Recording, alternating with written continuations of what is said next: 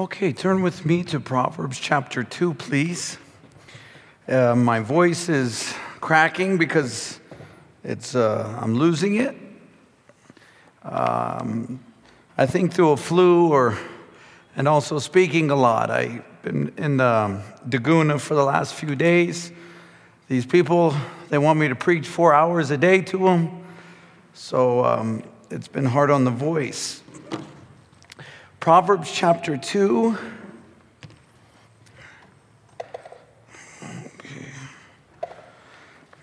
Okay.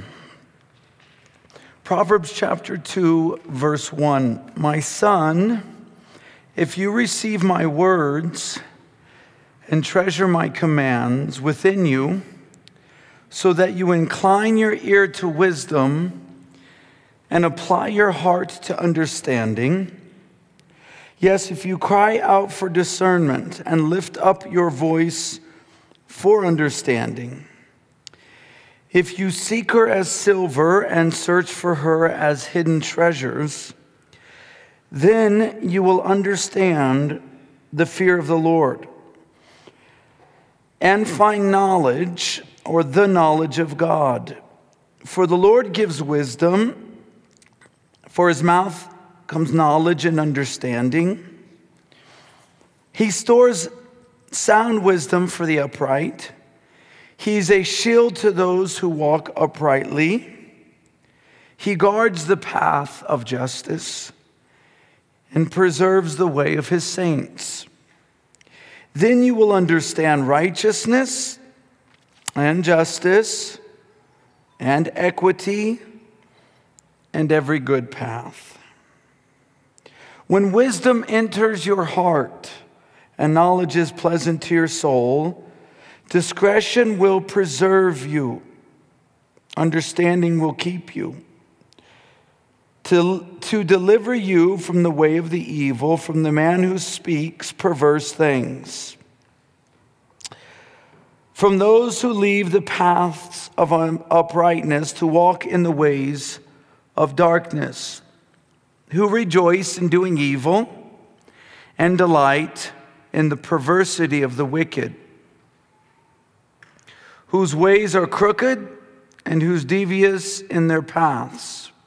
Let's pray. Lord, we do look to you for wisdom. We know you are wisdom. We search for you, Lord, as we find ourselves in Bible study tonight, so that we can be preserved by discretion, understanding, the skillful application of the knowledge that we receive. I pray you would sanctify us by your truth. Your word is truth, that you would mature us, that we would be changed, Lord. And I pray that that change, though it may not be evident today, that as we find ourselves seeking wisdom through your word, as we look back upon the years, we find ourselves refreshed by the change you have accomplished in our lives. I pray for your blessing in these next few minutes. In Jesus' name, amen. A few weeks ago, oftentimes I will begin a service with just an exhortation that's not entirely related, or sometimes not related at all, to the text, so that because it's something on my heart. A few weeks ago, I was encouraging the church on a Sunday morning to, when they come to the body of Christ, the church, as it's said in Matthew 16, mentioned there for the first time, something that if you know me well and if you've been a member of our church, and as your pastor, we have talked about a lot. I am a firm believer that people who call themselves Christian need to be submitted to a local church that has the elements of a church that is defined for us in the New Testament. It sounds worse than it feels, guys. Don't worry about me. No pity for me. Okay. And the Bible has given us clear direction on what those elements are. There needs to be leadership that the New Testament calls elders and pastors and deacons. There needs to be, you guys know this, I've said it so many, but I'll say it again. There needs to be the continuation of the Word of God being taught. That is to say, the whole Bible. And it needs to be facilitated by that leadership. The corporate prayer facilitated by leadership. Baptism facilitated by leadership. And communion facilitated by leadership. And all these things that call a church. And you know, I visit so many children's homes over the years in Kenya. It breaks my heart to see that they do not take these kids they're rescuing to church. It's against the will of God. It's disobedience. It's a crime against the kids themselves. And once again, though I will say a lot of those children's homes, I love those people. They're trying to help. But not too long ago, I visited another children's home here in Kenya, where I asked my typical question very soon in the discussion, do you take these kids to church? To which I got again the answer of no. I think they're ignorant.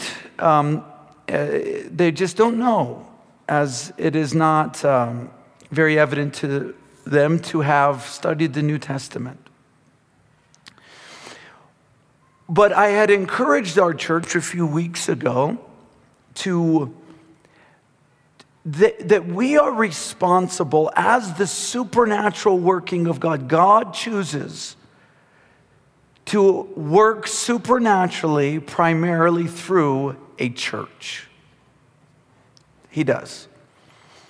And I do believe, though the Holy Spirit doesn't leave a believer because we're in a different dispensation or covenant, the Holy Spirit does not in the New Testament and in the New Testament era, or the church age, this is the time we live in, work in power for those who are not skilled in understanding, who are not skilled in wisdom, which is the proper application of knowledge. We are responsible to grow in the grace and knowledge of our Lord Jesus Christ. To him be glory both now and forever. Amen. You know, what the Bible is also saying here in this chapter is that we are responsible to incline ourselves to understanding, to wisdom. It says it. And when we come to church, whether it be tonight, and we're so glad that people came out, or Sunday where there's more people, we get so distracted by things. We can be so tired because of life. We can be distracted through relationships. We could have come for various reasons that are not entirely pure. We just have all these distractions, and we are responsible to come to church saying, Lord, I want to receive from you. I want to submit to you. I want to be instructed by you. I want wisdom from you. I want understanding. Understanding is actually a similar word to wisdom. It's skillfully applying knowledge. It's your understanding skillfully what's happening. And so here in Proverbs 2, it's, my son, if you receive my words and treasure my commands. That's the first time of a couple times that the word treasure will be mentioned right here in this portion of Scripture. If you treasure my commands, where? Within you. I must mention again, because the language is similar to Psalm chapter 1, a lot of the Proverbs language is similar to Psalm chapter 1. It's one of those famous songs that we all love so much. Blessed is the man that does not walk in the counsel of the ungodly, nor stand in the way of sinners, nor sit in the seat of the scornful. For his delight is in the law of the Lord, and on that law he does meditate day and night. He shall be like a tree planted by the rivers of water, which will yield his fruit in season. Here it's saying that those who apply wisdom, which is righteousness as well, and they choose righteousness and they choose wisdom, they will be refreshed. They will have the understanding of righteousness and equity and judgment. When wisdom enters your heart, it's pleasant to your soul. The idea of pleasant is it's refreshing. It fills you with a refreshment. You guys have been thirsty before. Have you ever forgotten water on a long journey and your standards get way lower on what water you'll drink? It's like, man, I typically don't drink unfiltered water, but I'm so thirsty, I need it. We were leaving Daguna, which is only about an hour away, and one of my children, I won't mention which one because I'll cover their sins, spilt all of my water. I brought a huge thing of water. They spilled like not 80% of it. So I had ran out. And I typically am very picky with water. In fact, my favorite water is actually Carringate in all the world. But that water that was sitting in the truck overnight in a bottle, just getting cooked by the sun, and today, and I normally would never drink it, but I drank it today because I needed refreshment. Oh, so much more does wisdom. You know, and it says blessed. I told you again, let me remind those, or for the first time tell those who haven't joined us since Proverbs 1. That word blessed, I've heard so many preachers, and I guess it's okay, but they don't dig deeper into what that word actually means. It does mean happy. It's like, oh, how happy. But it is a word in context that was used for Greek or Roman gods, like Zeus or different gods that they only would use this word for them because they had the resources to be perfectly happy. The idea was perfect peace or complete happiness, full happiness. You know, most of us can probably say, I don't know that I have experienced complete, perfect peace and happiness. There's always turmoil in our minds. But that's the reason why that word was only used for gods. They think, well, they have enough money to be completely happy, or they have enough resources to be at perfect peace. But God is saying that we can have that kind of peace and that kind of joy and that kind of happiness when we apply wisdom and righteousness to our lives. I mean, look what sin does to us. You know? Why do we keep choosing it? It messes us up so bad. You guys, it's like Calvary Chapel has this DNA, if you will. It has this group of people. And it's funny that it can actually transcend cultures. It's not just this group of people is gathered in America and a different group of people are gathered in Africa. But it's the same kinds. A really messed up people finding grace at Calvary Chapel. I mean, it's not the biggest compliment to be a member of a Calvary Chapel. It's probably you're an ex-drug addict or drunk, or you've made many mistakes. There's single motherhood. There's all kinds of issues. And other churches, not perfect in their judgment and harsh at times. Calvary Chapel's like, come on in. We take them all. I mean, you got Jordan. He's the worst sinner amongst us.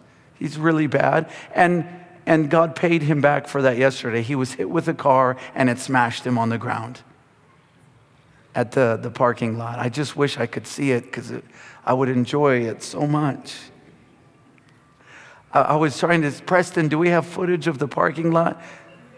We would put it on the projector on Sunday and show everyone. He deserves it. Don't feel bad for him. He's such a sinner. That's why he's here at Calvary Chapel.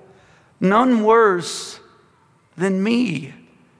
And how can we have peace? How can we have joy? How can we have happiness? When we apply wisdom, when we apply righteousness and holiness to our lives, repentance and holiness. And that's why we're changing our church to the repentance and holiness movement. It's I'm following Prophet of War now. No, I'm kidding. I'm not. Those online, I'm not. Can't stand them. How can we have these things? By applying wisdom, understanding. Guys, why do we do it? Why do we continue to sin? It damages us. Children growing up without fathers. People getting diseases. A paranoia. A lack of we're empty. It just leaves us destitute. Well, the Bible's saying, and by the way, there's healing and all of that. We've experienced that. The Bible's saying, listen, apply wisdom. Treasure his commands within you, not on the walls of your house. You know, I was reminded, because I've been out to village areas, bush areas like you guys. Some of you maybe grew up. I grew up in what we would call the village.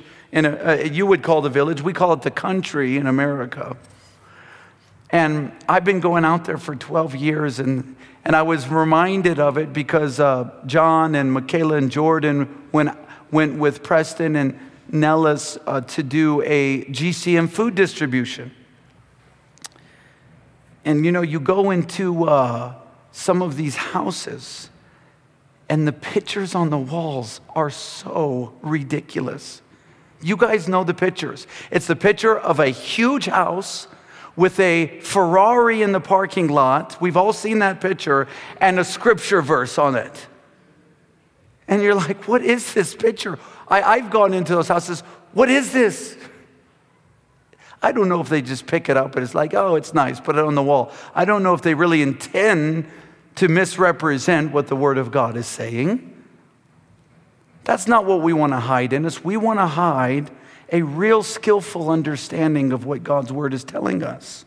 Treasure it. Put it not on your wall. I mean, it's okay if you have scripture on your wall, as long as it's not the mansion with the Ferrari in the background. But where do you put it primarily? You put it inside of you, in your heart, in your mind. And then that verse 2, so that you incline your ear to wisdom and apply your heart to understanding. Cry out for discernment and lift up your voice for understanding. If you seek her as silver and search for her as hidden treasures.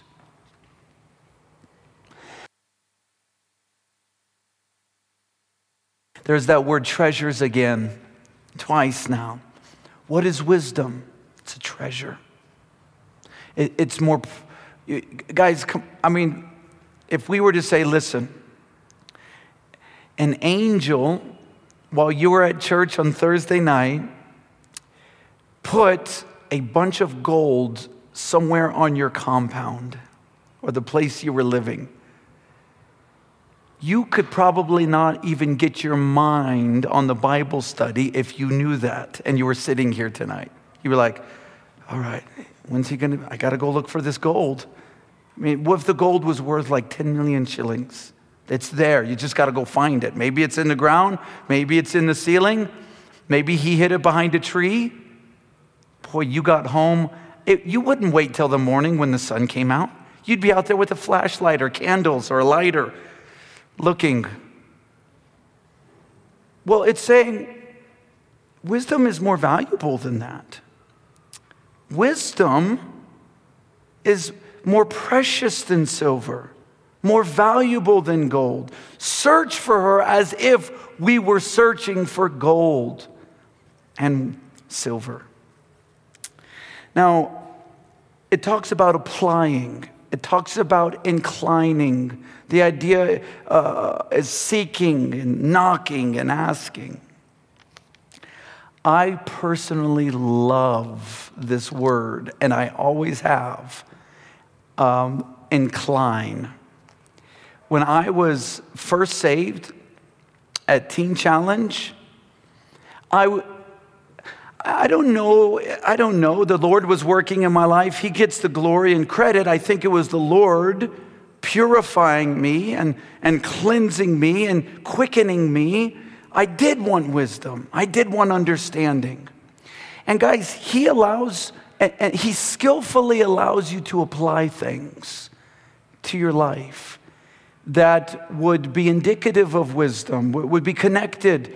And one of the things I noticed living with 150 men for almost 2 years, and I have a gag reflex, so all of the disgusting nature of living with men was very difficult for me.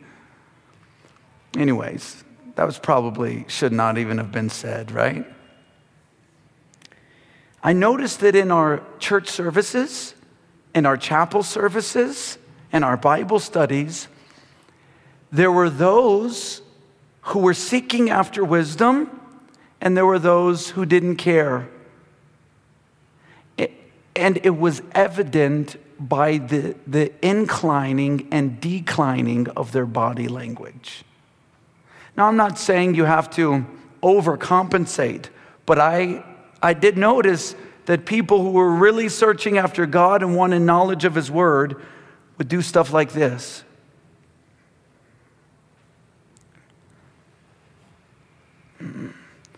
And I thought, and the Lord spoke to me, said, Josh, lean forward.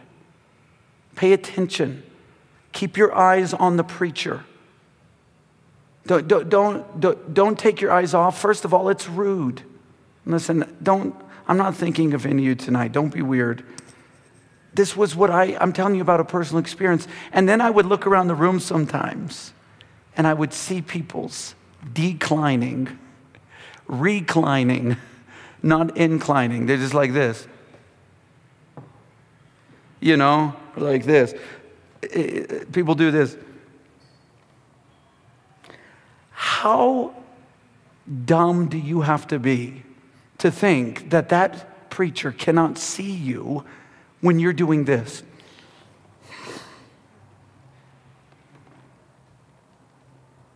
And then when he thinks it's over, he's all...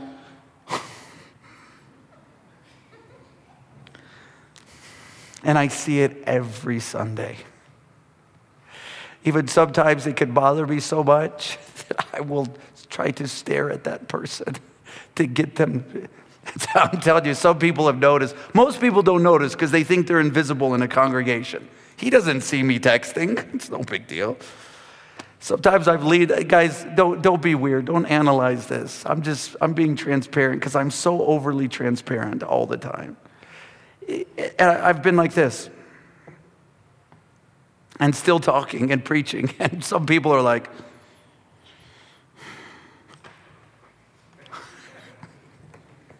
now I'm not being harsh. I know some people get real tired and they're sick, and don't take this in a wrong way, but when people do this year in, year out, I wonder, why are they here?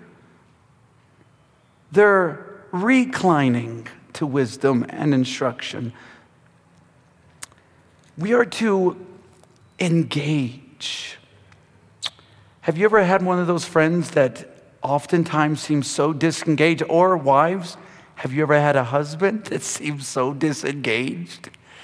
And it's this world is so I mean, it is a fallen world. The Lord told this man, listen, you're not going to be bearing children. You're going to be working by the sweat of your brow. That's how you're going to live. That was this punishment.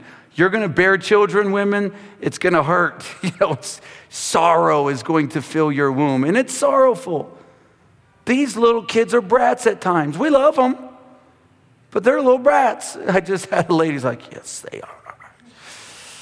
It's difficult, right, ladies? And you're the primary caregiver. You nurse them and you care for them and you love them. And they're wonderful. Don't get me wrong. I love my kids.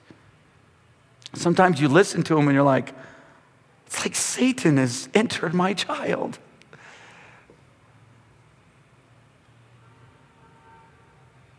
And I don't know what I was saying. I'm tired. And so I really don't know. It's gone. I had an amazing point. It was there. So I'll just move on. So this inclining to wisdom. Oh yeah, engagement. If you ever had, ladies, your husband, the world is so fallen, they're out working and they get home and they have nothing to say because their word count is finished for the day. And this is the time where women need to talk to their husbands.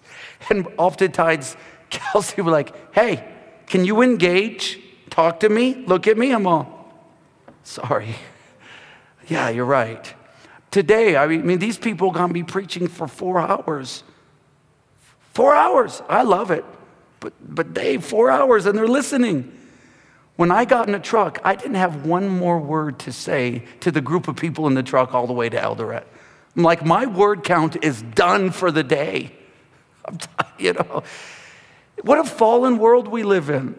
But ladies, isn't it upsetting when your husbands don't engage with you? You 3 people who are married in this room. Get married. I have good illustrations for married people. Or isn't it upsetting that you have that friend that always just seems to be concerned with themselves and the only time they engage is when they talk about themselves? It's like, dude, engage. Pay attention. I'm talking to you. What wisdom is crying out, what wisdom is saying is, hey, engage, incline, pay attention and receive, submit. It's a treasure. Treasure this time where God's word is open. Treasure the time when your personal devotions and God's word is open. Have you guys ever just read the Bible because you have a devotional life because you got to read the Bible? So I got to just read the Bible.